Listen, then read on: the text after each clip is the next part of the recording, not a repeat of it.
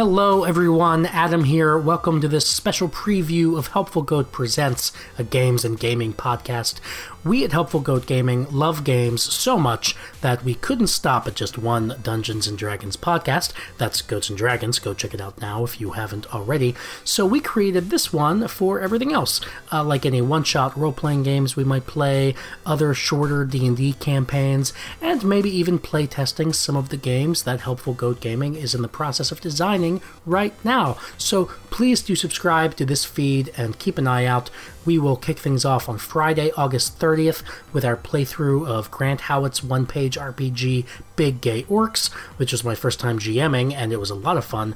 And we'll follow that up with Waterdeep Dragon Heist. Until then, here's a special preview of some of my personal favorite moments from both of those games. Enjoy. Oh, and there is adult language and content, both in this preview and in this podcast as a whole, so you know the deal. Listener discretion is advised. Thanks. I've been through 10 wars, 12 battles, 34 skirmishes, 75. Now he's doing math. Math spelling. Ugh. I'm just saying, maybe it's not so bad one of us start ruling this place. If we don't have some leadership, we're as good as dead. Zogoth the Fearless declares his interest in being warlord of the Orc Fortress Slog. Tell me, Zogoth the Fearless, if you become warlord, what will be the first thing you do for the Fortress Slog? Well, that's simple. And Zogoth looks out over all the orcs and sees the champions standing tall, and he makes eye contact. What is some of the fearless animals of the animal kingdom? I mean, like a wolf, right? But wolves, they don't have things that birds have, like eagles. So, I think my first thing would be to combine a wolf and an eagle into the most fearsome fighting creature orcs have ever known, and that's the Weagle.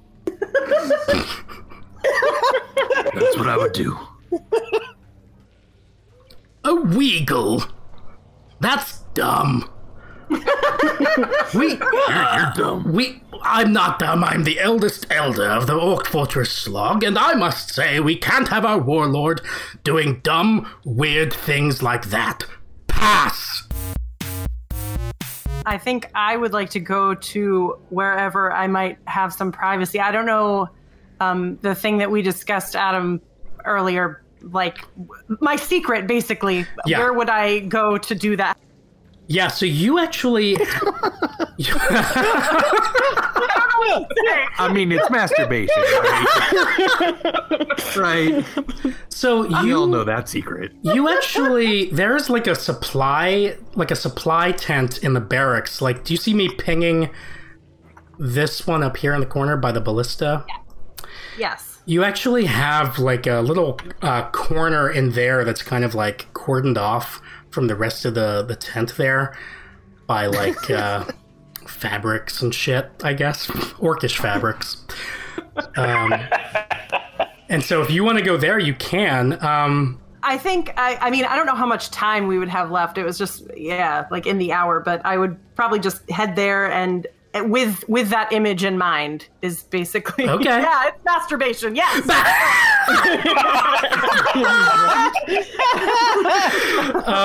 yeah. Amazing. All right. So yeah, you're over there doing that. Perfect.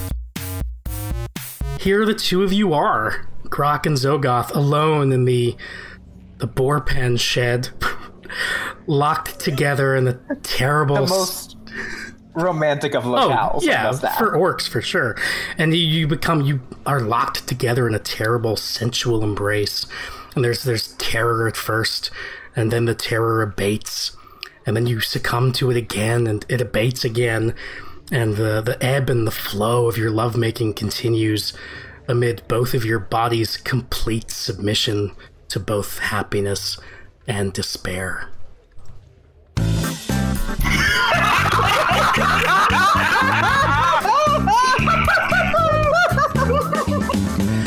All right, what's in the room with the wolf and the eagle? Yes, right? Yeah, and they just watched the whole time. and there's still just a wolf and eagle? Yes, yeah, they're not together. They're in separate corners. The eagle just kind of watched Grok and Zogoth, and the wolf woke up and watched for a little bit and then went back to sleep. Yeah. I sigh and I say, let beasts be the way they are. Very good. Amelia. So I'm gonna approach the dwarves. Yeah. Nice fish hooks. Oh, thanks. My mate, he got 15 in the other day. I'm trying to beat his record. Impressive. You come here often? Oh, you're trying to pick me up, lassie. I mean, the fish hooks are quite impressive. Just know that underground everything seems a little larger, you know what I'm saying? Including fish hooks? I suppose so. I'll keep that in mind. Can I help insert the fish hooks? No, he's got it here. That's fine. Are you sure? Yeah. I'm very good at stabbing things. Oh, well, you give it a try. Maybe later I could return the favor. With fish hooks? Not with my penis.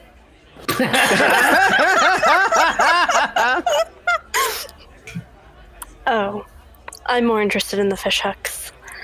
Oh. If I can stick more fish hooks in you than 12, will you tell me what you know about Floon?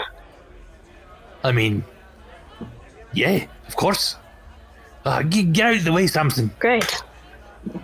And he pushes his friend out of the way and points to his ear. So she's gonna start methodically sticking fish hooks into his ear. How did we end up here? Do you follow me to the bar? I do. Yeah, I will. I'll get to the bar and I'll say, "Do you want a drink?" I will proceed while Squirm is having his conversation to explain to you in very fine detail why you are a moron for what you just did. Okay. Yeah, well, Silver will be nodding at everything you say, but I guess so. He has to get his own drink here. Jesus. He's looking around. No, he has his hand up in the air, like just a single finger up, and he just leaves it up, waiting for a bartender to come give him a drink while he's looking at Lysandra and looking around and listening to her. He just has one finger in the air. Oh. Like the guy with the ledger, like kind of look up at him and then just sort of shake his head and look back down. Silver is now snapping his fingers, trying to get service. I'm going to look over. The guy puts down the ledger and is just staring at you, Silver, just with his eyes like frowning and beady. And what is Lysandra saying to Silver? He's trying to pay attention. She's actually stopped talking and is just looking at him like he is just the biggest moron on. Like her mouth is slightly ajar. Frankly, she's wondering how he hasn't been murdered before. Like, it's a miracle he's still alive.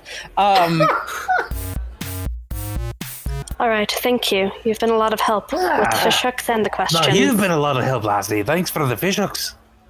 If you ever want more things stuck in you, pointy things, I mean, let me know. It was so wide, and he's searching very slowly, smiling. Squirm is gonna is standing, and again, I just need people to picture. They're at I assume, sort of a standard bar table. Sure. Yeah. Squirm is 2 feet tall. He's looking up to see everyone who is sitting down, and is just sort of slowly panning his head from side to side. It's like, Squirm doesn't want to call this heartwarming, but it's a reasonable facsimile. Did you find out anything relevant? I think so. We should probably not talk here. Did the other two... Where did they go? I think Lysandra dragged me out. Yes, and actually, we are having a very serious conversation, by the way. I'm pretty sure the nice lady is discovering how difficult her job actually is. Yes, well... Sparkles ain't smart. He'll probably be dead soon, so... Squirm agrees.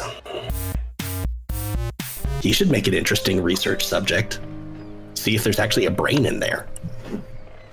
I mean, he has to have one, doesn't he? If you look over at this point, you'll see Silver just kind of absent-mindedly just staring up at the sky.